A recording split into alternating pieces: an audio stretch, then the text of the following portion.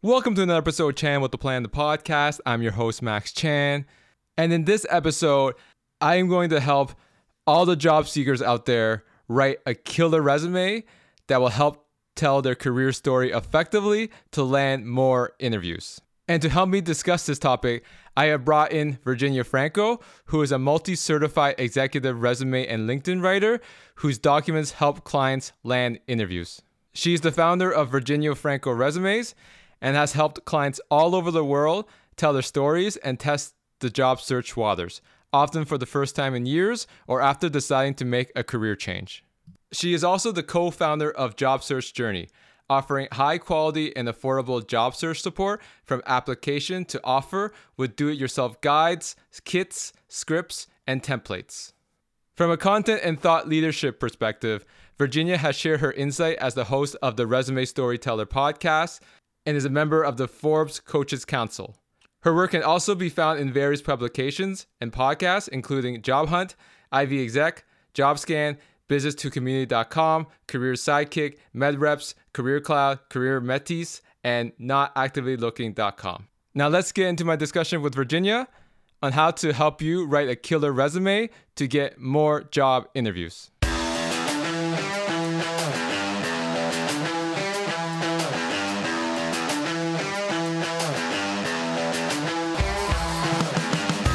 Good morning, Virginia. Welcome to the show.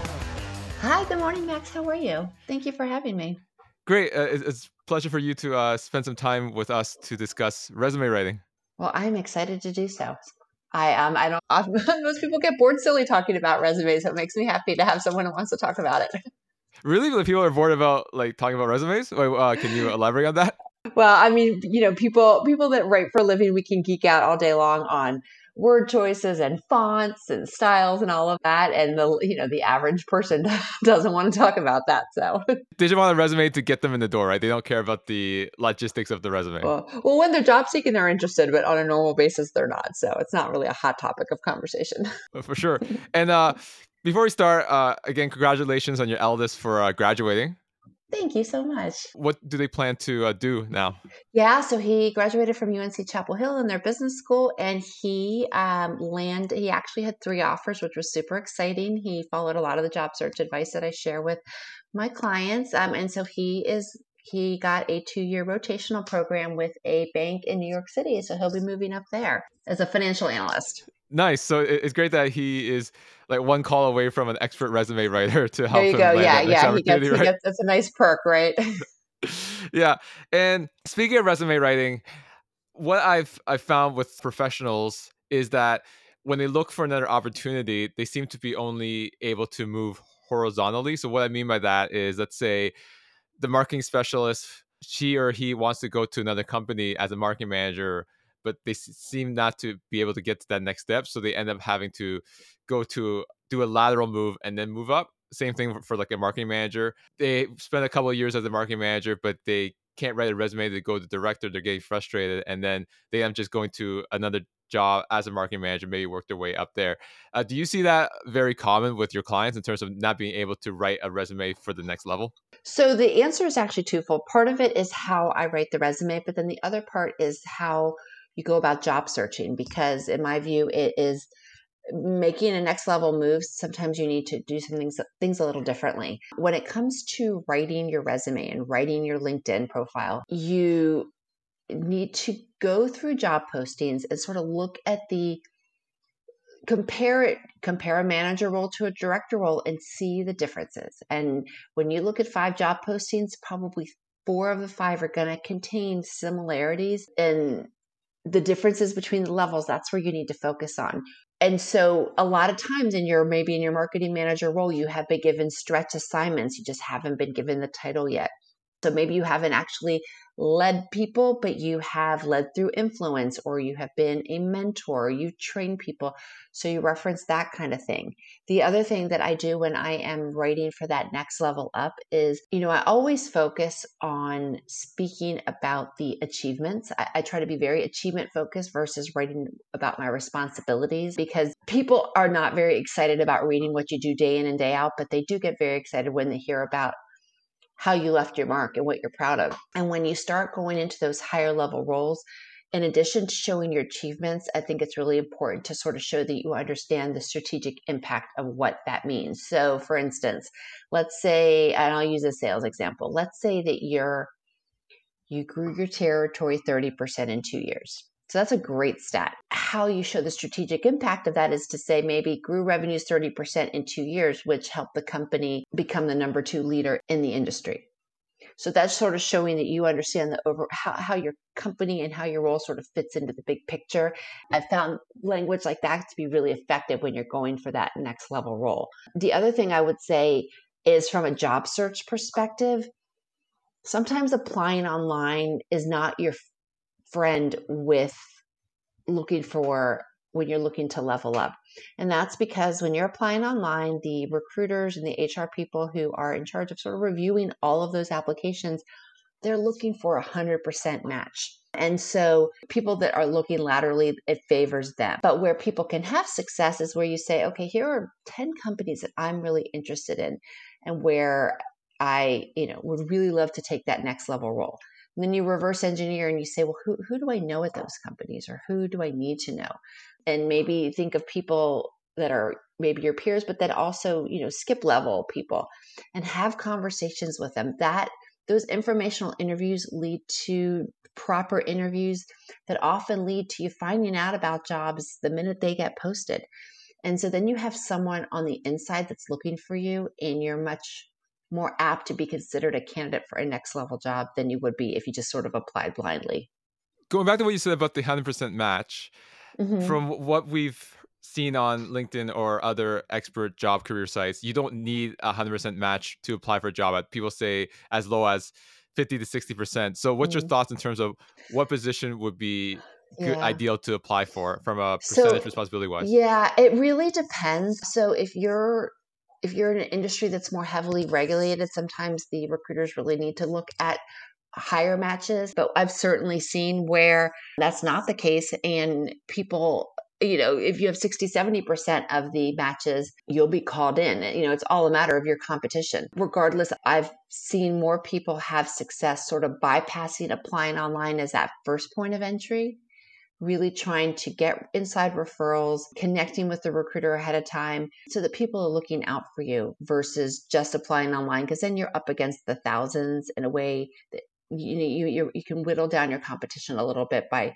doing some of those side door methods. It's great that you mentioned networking, because when someone wants to hire a resume writer, they think that they can bypass networking and just increase their response rate No, applying online. resume is not, it's an important piece, but it is not a magic bullet.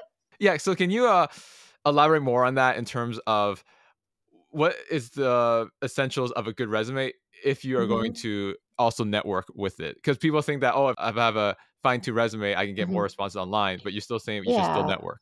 So there's the parts of a resume you need, whether you're networking or whether you're using it online, are the same. You need a headline that says, this is the kind of role that I'm targeting. So I am a marketing director. I'm a financial services finance analyst, or I'm a marketing director specializing in healthcare tech. You should customize your headline based on the person that you're going to be speaking with or the role that you are targeting. After that, you need a paragraph that's a summary paragraph. In resume, sometimes we call it the branding paragraph, but that paragraph tells the reader, this is how I am a great fit for the role. What I do when I'm writing that paragraph is rather than describing someone with really strong adjectives, what's happened is so many people use adjectives, they've become overused, so they've lost some of their value. Instead, I replace adjectives with little bits of information that are unique to that person's career. But I very much tie that paragraph back to what I see that people are looking for, and I use job postings as my guide for that. Then I go into the experience section, and that's where you list, ideally chronologically, this is where I worked, this is the company, this is my title, this is when I worked. And then you have, 4 or 5 bullets that are results or achievement focused versus responsibility focused. From there, you have your education, maybe volunteer work, industry affiliations. So that's my style when someone has been out of school for quite a while. If it's a new grad resume, you move the education up to the top. But by and large, that's how I write my resumes. So in terms of if you want to go to the next level, you would actually go on the Mhm. top, like target marketing Yeah, director. you might say like career target marketing director, exactly. But you can customize it by adding certain words. You can go from being industry neutral to industry specific. So again, healthcare marketing director means a little bit more than just plain old marketing director. And again, it sets the stage for that reader.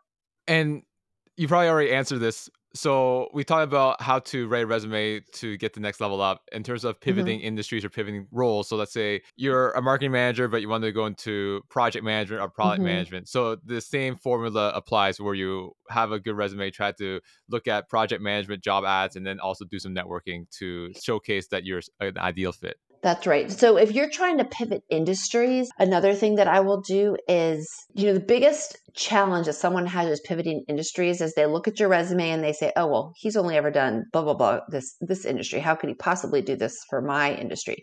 So what I try to do is oftentimes I can dig into someone's history and uncover where they've actually worked at different industries, but maybe that stuff doesn't show up on page until page 2 so someone doesn't recognize it.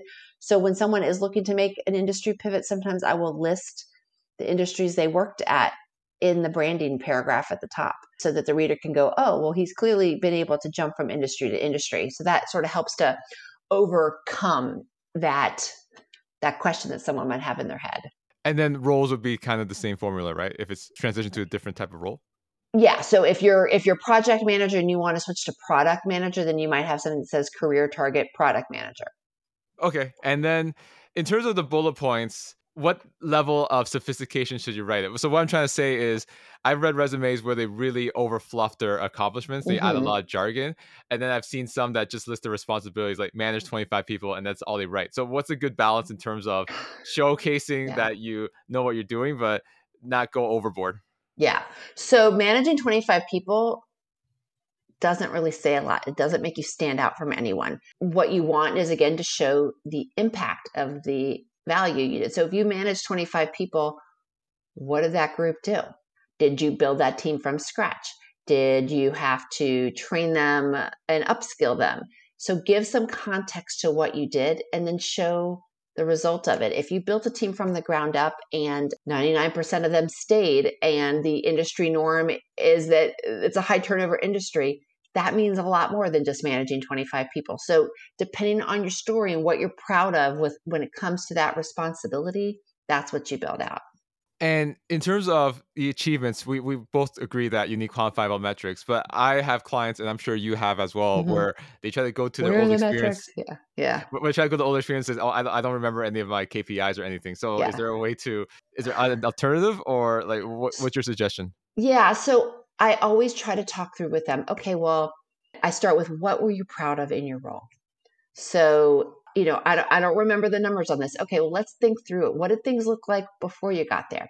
What does this part of your job look like now? Maybe it's not a revenue number. Maybe it's that you saved time. Maybe it's that people are happier now and you can tell because they've stayed. And so then you can speak to retention figures. If there is absolutely no number you can say increased, enhanced, you can use descriptions to explain it, but whatever you can do to show a contrast between what it was like before you got there and how you made an impact. And a lot of times on your reviews, you have to show what you did. And so if you really think back on it, usually you can think through improvements. It's just a matter of sort of really thinking through the before and after. It's great that you mentioned that because a lot of companies they have at least a year-end review, right? So if you Right. can recall what you said to your boss at that time, Right. you can probably Yeah. get some nuggets. Yeah. Or how do you know that, this was your responsibility? How do you know you did a good job? Let's talk, and I walk them through it. And usually it does trigger something that is sort of quantifiable. I want to go back to the new grads that don't have a lot of Hmm. experience and you put the Yeah. education on the top. So, Hmm. as the saying goes, they need experience, but they don't have it. Yeah. So, Yeah. how would you position a resume for a recent grad that does not have a lot of experience, work experience to show? Yeah. So you talk through what I always do with new grads is the first thing I do is I look at their job target. And based on that, I will go through their college curriculum and figure out what courses really align with that role. So if you're a journalism major, the fact that you took calculus, I'm not going to put on there. But if you took, I don't know, ethics and blah, blah, blah, I will reference that. So I will reference the courses that are relevant to the job target because those often contain keywords and they sort of show that you have received training that aligns with your job target. That's number one. The other thing I'll do is I will ask, well, what projects or papers are you proud of? It could be a group project. It could be a case study. It could be an exercise that you had to do for work, and you can speak to how you wrote about it. For business kids, a lot of times they have to do case studies. They have to write about it. And if I can show a case study and speak to that, what they wrote about, if it aligns with their job target, I'll include that in there.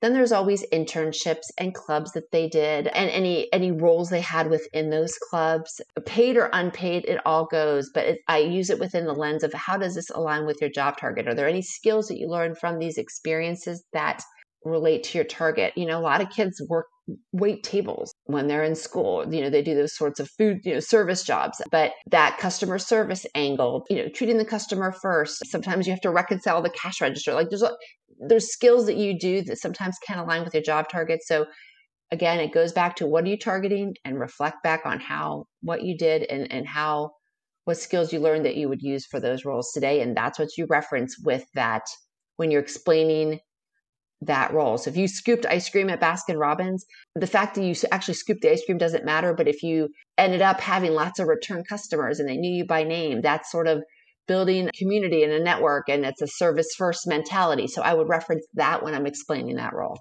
Does that make sense? Yeah, I get what you're saying. And it's great that you bring that up because a lot of recent grads, they're not sure if they should put their fast food job while they're in college Right. or retail or what have you, right? But the fact that if you have some soft skills to demonstrate your abilities to like communicate or leadership, it's Mm-hmm. good to still put it on, right? Right. So what, like my son, when he was looking, this is for an internship that he was trying to do. It was an entrepreneurial, it was like a startup internship. His resume listed that, he'd been a tutor. He taught SAT prep and math prep. We didn't write about the fact that he was really good at math. We talked about how he built his business from the ground up and that his students did, they raised their grades. And so that was it was quantifiable. It was descriptive and it aligned with the idea that he could do well in an entrepreneurial culture, which is what he was targeting. Great. And in terms of resumes, is there a difference in writing a resume, whether it's an entry level job, such as, again, a marketing specialist or a Mm-hmm. VP of marketing? Is there really a difference, or the formula is still the same, where you want to be more achievement oriented?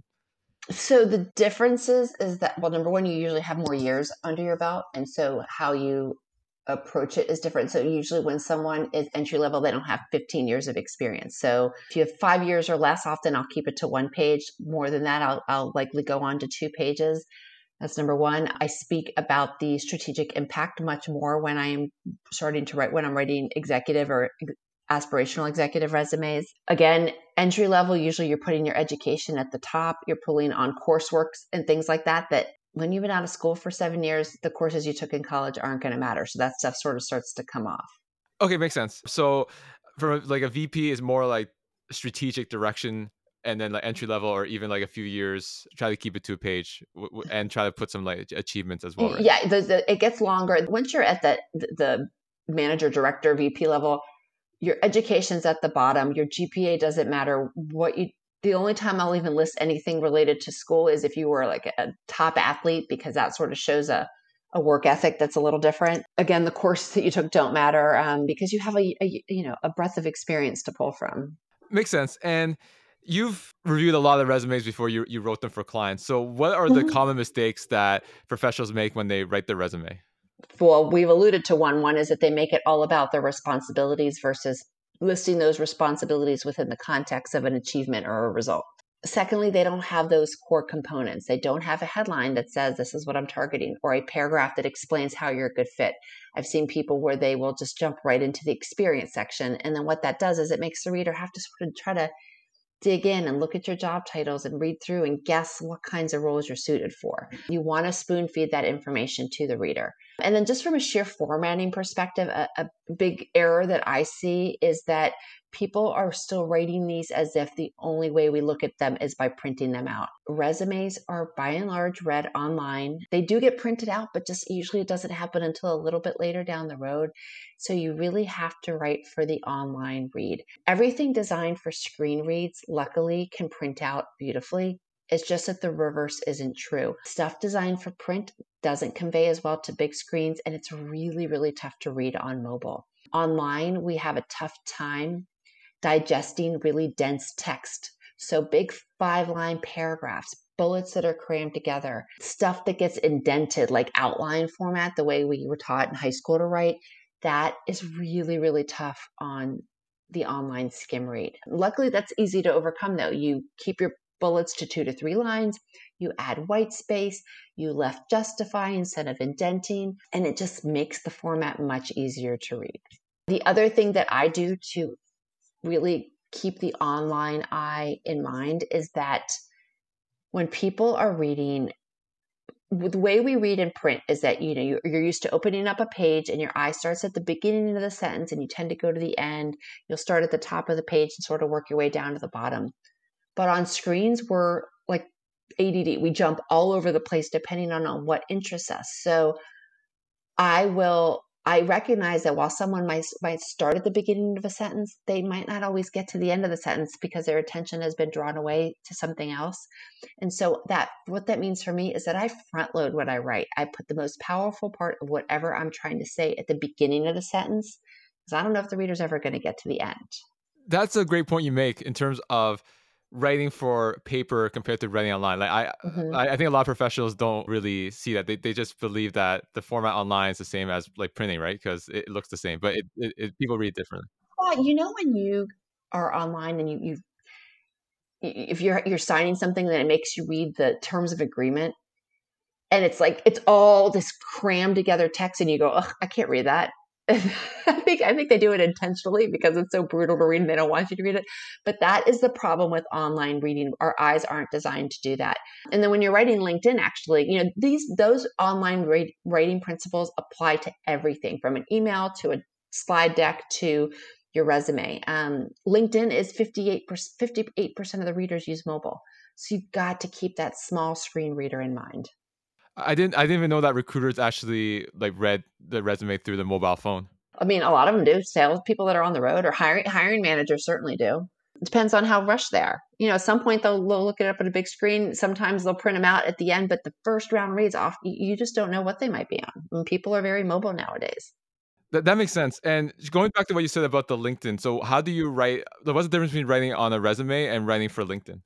Oh, that's such a good question. So it has the same themes as the resume, but the tone is very different. Tone is conversational. So your LinkedIn should be written in the first person.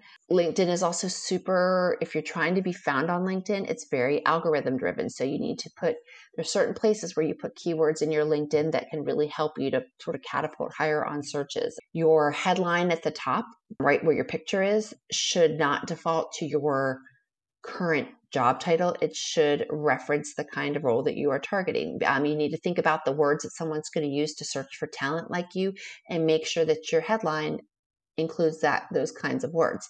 And then your about section, speaks to why people tend to bring you on. You can tell a little bit about your story there. You have much more room to write in that section, and you get 2,600 characters in the about section of LinkedIn. And so it's a real opportunity for the reader to learn a bit about you, what makes you tick, and why those things make you really well suited to the role that you're targeting. I think it's a great section to use when you are career changing, because if you're making an industry switch and the reason behind it is because, I don't know, you grew up in this environment and you want to get back to it, or you've always been interested in it for whatever reason, you can reference that in your about section. Studies show that when someone is hooked by the first couple of lines of the LinkedIn about section, they'll actually spend a little bit more time reading it.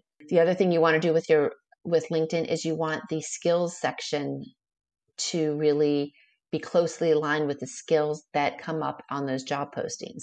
And you can use sites like SkillSyncer and JobScan to identify those skills and make sure that they're listed in your LinkedIn skills and endorsement section, so that your profile really closely aligns with searches.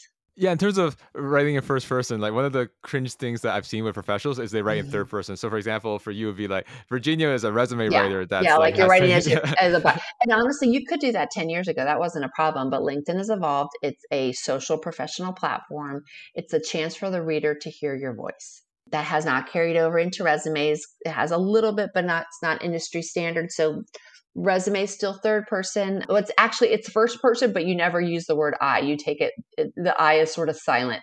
But LinkedIn is absolutely okay to say me, I, hours, all that kind of stuff. So Let's talk about cover letters for a second. There's obviously okay. percentages discussed in Hmm. terms of how many people actually read a cover letter. It, Yeah. it seems to be a low number. So, what's your thoughts on cover letters? Like, if it's optional, should you Yeah. still write one? Like, what's your thoughts on that? So my thoughts are, and this is all just sort of anecdotal, but based on people that I have asked on Twitter, I have a lot of recruiters and hiring managers. My gut take is that they probably get thrown out at least a third of the time. They're not read, but when they do get read, they can make a really big difference. So all you have to lose is your time. There's no downside. Make it memorable. Use it to really explain why if you are trying to target a change, this is another place for you to explain the why. If it gets tossed out, it gets tossed out. But what if it made a big difference? Because there are some people that are passionate about reading them. So why not try to appeal to those people? Yeah, it's a good point, right? Because like you only got one shot at these jobs, so even if it's optional, you should still write it because you want to put your best foot forward, right? If it's required, absolutely. But if not, again, no downside in my mind, except for your time. So speaking of time, how would you like write a good cover letter? I know a lot of people they just template, right? They just change the name or change the company at the top, and then they leave the same thing for the rest of it. Which I think we both agree that that's not the right approach. So how would you write a good tailored cover letter? There's a couple different formats that you can use. A sort of a standard one is where you lead off saying, you know, dear hiring team at blah, blah, blah, this is why people bring me in time and time again for these kinds of roles. Recognizing that results speak volume. Here are three highlights that sort of showcase what I can do. And then have a paragraph that sort of closes out by telling maybe a little bit about the person that, where you say, this is why I'm really interested in making this pivot. Or, if I don't know if there's an elephant in the room, like maybe there was a gap in your employment, you might say, well, during this time, this is what I've done to sort of keep my knowledge current and prepare myself for this transition, and then close out by thanking them, asking for next steps, and then sign out. You mentioned a good point about work gaps. Should you mention them on your resume? So again, it depends on how long it is. So if it's just been a couple of months, your resume, you always need to close out with your end date. And so if it's, what we're in May while we're recording, if you lost your job in March, you don't really need to account for what you've been doing for the last 8 weeks because that's pretty small. But if you're 9 months out at that point, ideally you do reference what you've been doing. If you've, stepped away for childcare or elder care, or you lost your job because of COVID layoffs, it's definitely okay to reference that. If there's anything you're doing volunteer wise or otherwise where you're lending your skills, absolutely. What you could do is you could sort of create a job title that references that. So for instance, me, when when my kids were really little, I did have some breaks. And so my resume at that point, sometimes I took like a paid job here and there, but sometimes I just would write a press release for someone that was a friend, or I might write a article. I was just always writing for people, and half the time it was just for friends. I didn't get a dime, but I sort of created a job entry that talked about freelance work that I was doing. So as a writer, the reader doesn't need to know if I only did it 5 hours a month versus 50 hours a month, but I sort of amassed a body of work to show for that time. I've seen other people where they decided to go after a certification, or again, they lent their skills for free to someone while they were job searching. So it's all about referencing what they did. I actually had a client a couple months back who really she quit her job because she wanted to leave corporate America. She wanted to get into a nonprofit. So we created an entry that said, took a voluntary sabbatical to explore the change, continued volunteering in all these nonprofits. And that's what her job entry read. So it explained the gap. Was that the article that you wrote a few weeks ago, or was it a month Mm, ago? I think when you were writing about this person trying to transition to nonprofit. Probably. Yeah, probably. Yeah, I'll do case studies on that. Yeah, so that was her. Yeah, and then that's how I reached out to you, say, oh, So he found me. That's so funny. yeah, Yeah. yeah, because I saw that article. I was like, oh, this is interesting Yeah. because a lot of people Yeah. don't know how to write resumes for like Yeah. transitioning, right? And so again, we wrote her because it was a career change. We really, really only pulled from her experience the stuff that was really that a nonprofit would care about. A nonprofit doesn't care if you grew your revenues 50%, but they do care if you did things very leanly and you streamlined processes. And then we talked a lot about her volunteer work. Nice. And I want to ask you in terms of like the future of the resume. Mm-hmm. As you know, some companies now they have like assessment tests. They're trying to Mm-hmm. do or assignments and stuff. And obviously, there's also emphasis on networking now Yeah. than before, just due to LinkedIn now being more of a socially accepted professional platform. Mm-hmm. So, where do you see the resume play a part in a job search for the future? Yeah, no, that's such a good question. Look, I've been seeing the predictions that resumes are going to die since the day I started writing resumes. So I don't know if it's really going to die.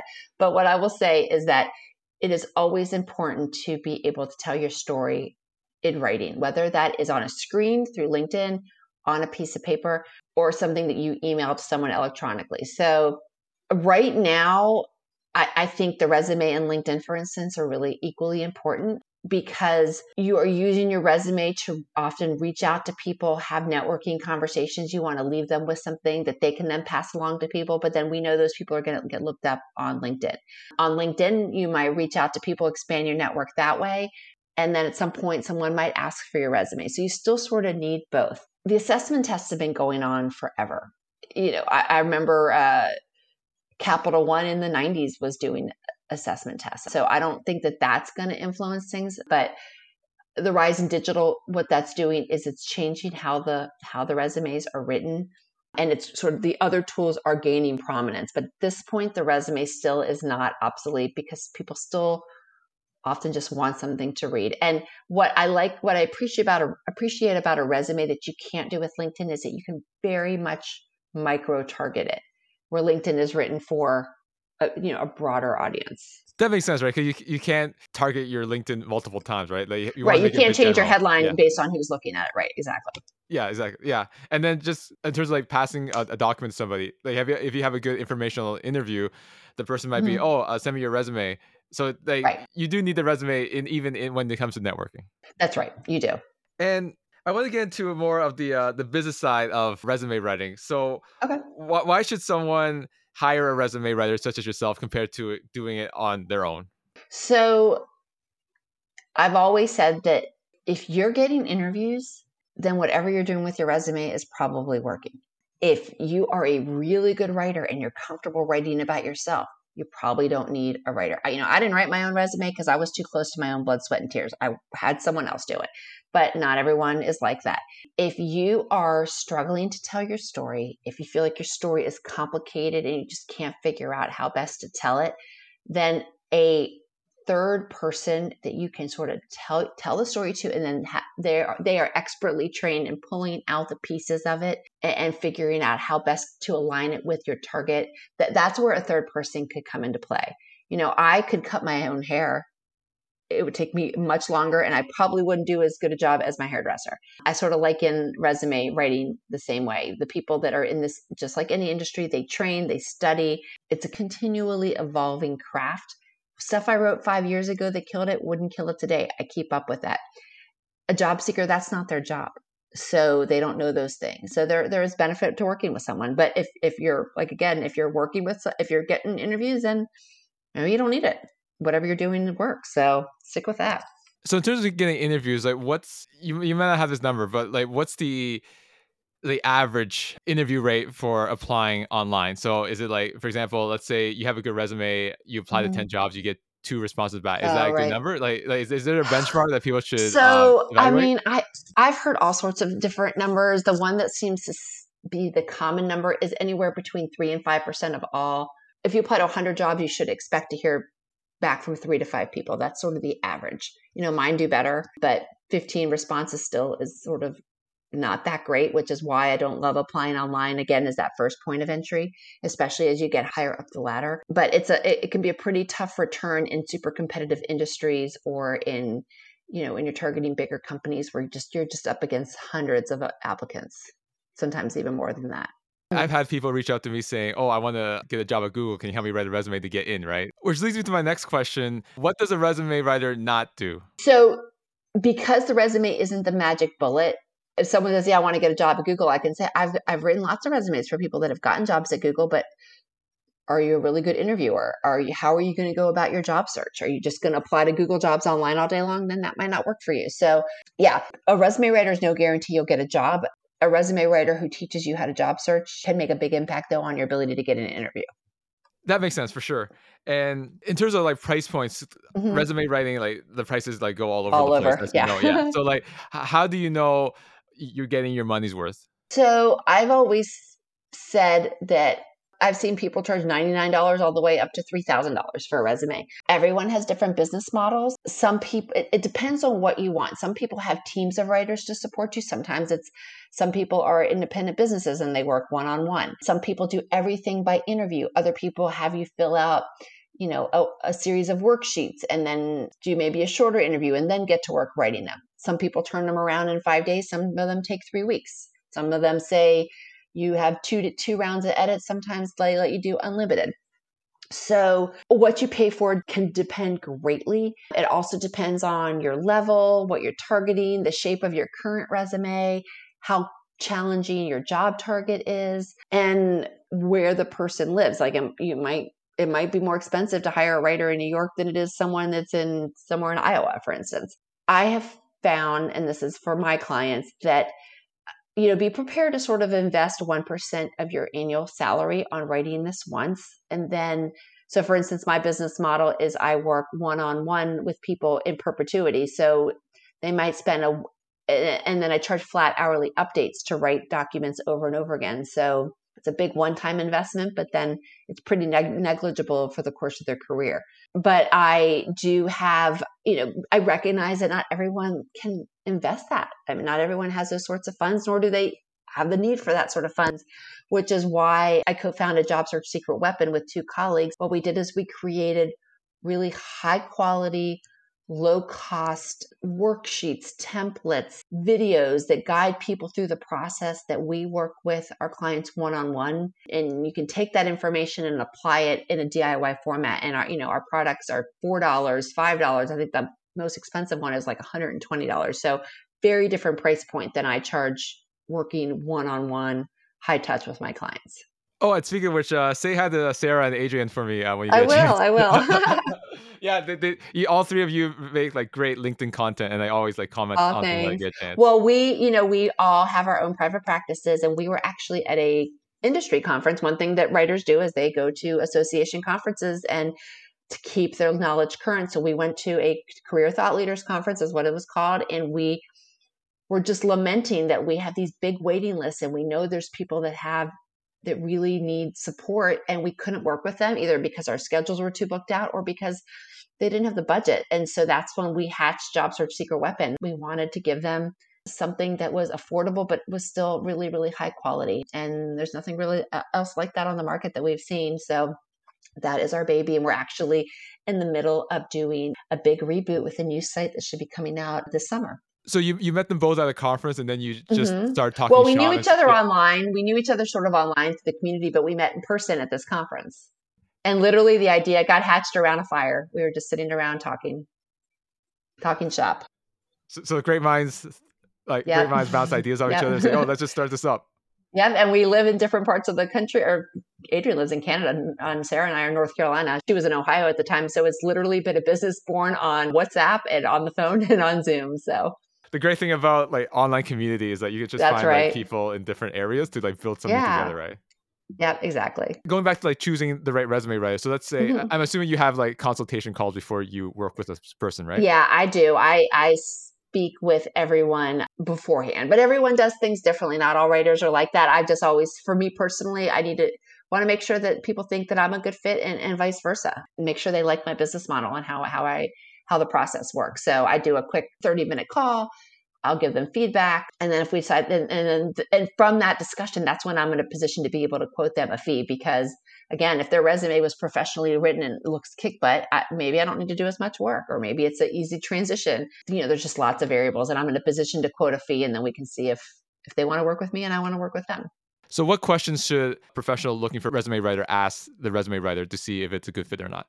I always recommend asking for samples, asking about, will I work with you or will I work with one of your teammates? Ask about the process for editing, the timeline around it. I also recommend you look at their reviews, go to Google, go to their LinkedIn recommendations and see if what people are saying resonates with you. Great. And you're a one-woman shop, right? Like you don't have a team I under am. you. Yeah. No, I don't have a team of writers, but I know a lot of fabulous business owners that do. And that process works great for a lot of people. So again, no one size fits all. So that was leading to my next question. Like, is it better to work with, or like, what's the differences between working with a solopreneur like yourself or a big company that has a bunch of resume writers like in-house? Is there a difference? Well, yeah, because a company with a lot of writers can squeeze you in more quickly than someone who works one-on-one. I can only work with a couple clients a week. And so if someone has an immediate need, I'll refer them to one of my colleagues that has a team of writers because they can get them in last minute. That makes sense. I want to end the podcast with one personal question. So my Okay. podcast deals with helping people overcome roadblocks in their career. So Yeah. whether it's professionally or personally, can you tell me a time that you had a big roadblock that you had to overcome, and what did you do to overcome this roadblock or challenge? Yeah. So starting this business was a big roadblock for me. I had been out of the workforce officially for 4 years. I had moved to a new city.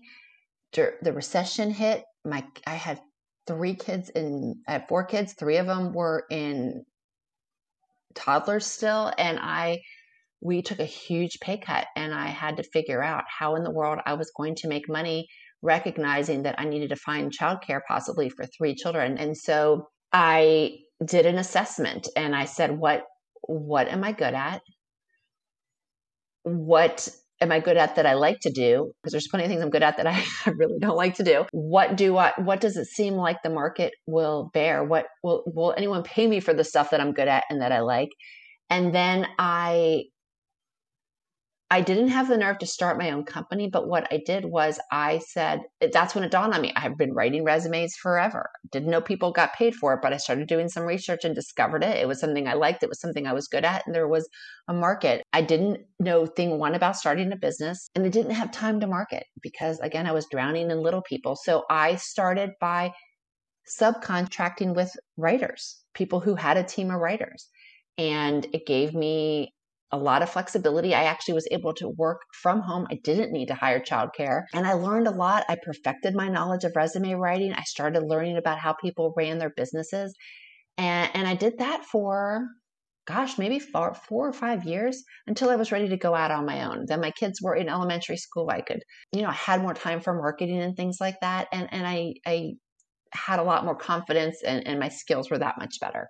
Thank you for sharing that with us, Virginia. And again, thank you again for coming on my podcast. How can people connect with you or find you online? Oh gosh. So I am across all the socials. JobSearchSecretWeapon.com is the company with the high quality DIY stuff. We're on all the different, on Instagram, Twitter, Facebook, LinkedIn. You can connect with me one-on-one through VirginiaFrancoResumes.com. I'm constantly on LinkedIn. You can check me there as well as I have a podcast called Resume Storyteller, Instagram, Twitter, Facebook, all of it. So in terms of the podcast, as I started mine in January, like when did you start yours and why did you decide to start one? So I just realized I was really excited because JobScan actually recognized my podcast and they noted how many podcasts. Apparently, I started 3.5 years ago. I didn't realize it. I've had over 130 episodes. I had no clue. I started it because I'm a writer, but I wasn't a recruiter by trade. I did a little bit in HR, but I don't have an HR background. And so I wanted to close the gap for myself and to help listeners hear what it's like on the other side of the hiring table. And I love to interview people. And so I thought, well, this is great. I could just talk on the phone and record it and then share it with other people. And it has been wonderful. I have learned so much. I have brought on recruiters, HR folks, people that study LinkedIn all day long, mindset coaches, just, all the things that there's just so many things that you can use to support your job search. And I want to bring experts in that can help. What did you mean that you didn't know that you had so many episodes already? I did. I just had never kept track. And I saw it in JobScan listed me and they said, and she started in blah, blah, blah. And it said I had 100 and something episodes and I had no clue because I just do 4 episodes a month but I never tracked it. The power of providing value, right? Because people will start noticing. So that was exciting. I just started this journey as well, right? Yeah, congratulations. Well, keep it up. So it's just been so wonderful in terms of expanding my network. I feel like I have a hugely expanded community now thanks to the podcast. So very grateful. Yeah, I agree too. I wouldn't be talking to you or other entrepreneurs, recruiters if it wasn't for this podcast. So yeah, podcasting is definitely a great networking tool for sure. Absolutely. Well, thank you for having me, Max. I appreciate it. Thanks a lot. Thanks for coming on.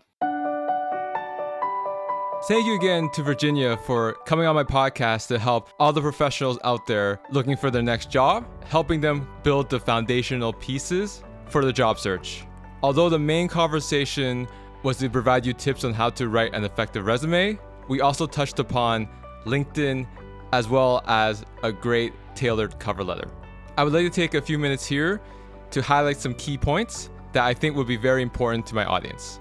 The one main thing that Virginia touched on is that depending where you are in your career is how you will write the resume.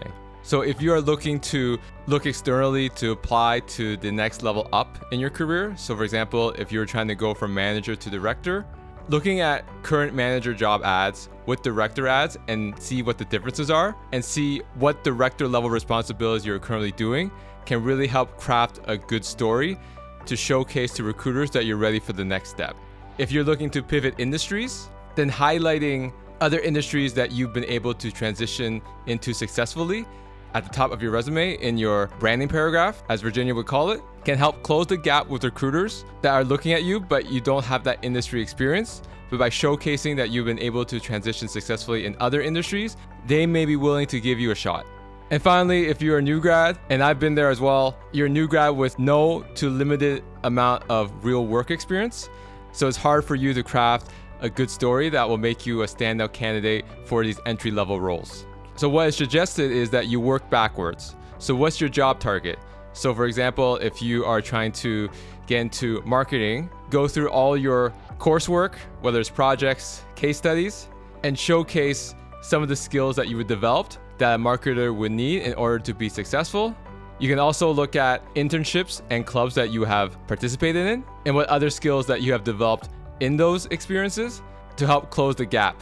And the last thing I want to mention in terms of writing a resume from an overall perspective is that the common mistake that Virginia mentioned that a lot of professionals still make is that they write the resume for the paper read, not for the online read. A lot of recruiters, when they first look at the resume, they look at it on a computer screen or even mobile phone. It's only when you go farther into the process where they'll actually print it out. With that being said, when you write your resume, consider the online read. So no long paragraphs and bullet points should be no more than 2 to 3 lines at most. Again, this is Chan with the Plan the Podcast. I'm your host, Max Chan. If you found this episode helpful, I would really appreciate it if you share it with your friends and family to help support the show. I post new episodes every Tuesday on all popular podcast platforms. You can also connect with me on LinkedIn, where I post daily content on topics such as job search tips, career advice, and personal branding. That's it for me, and I'll see you next time.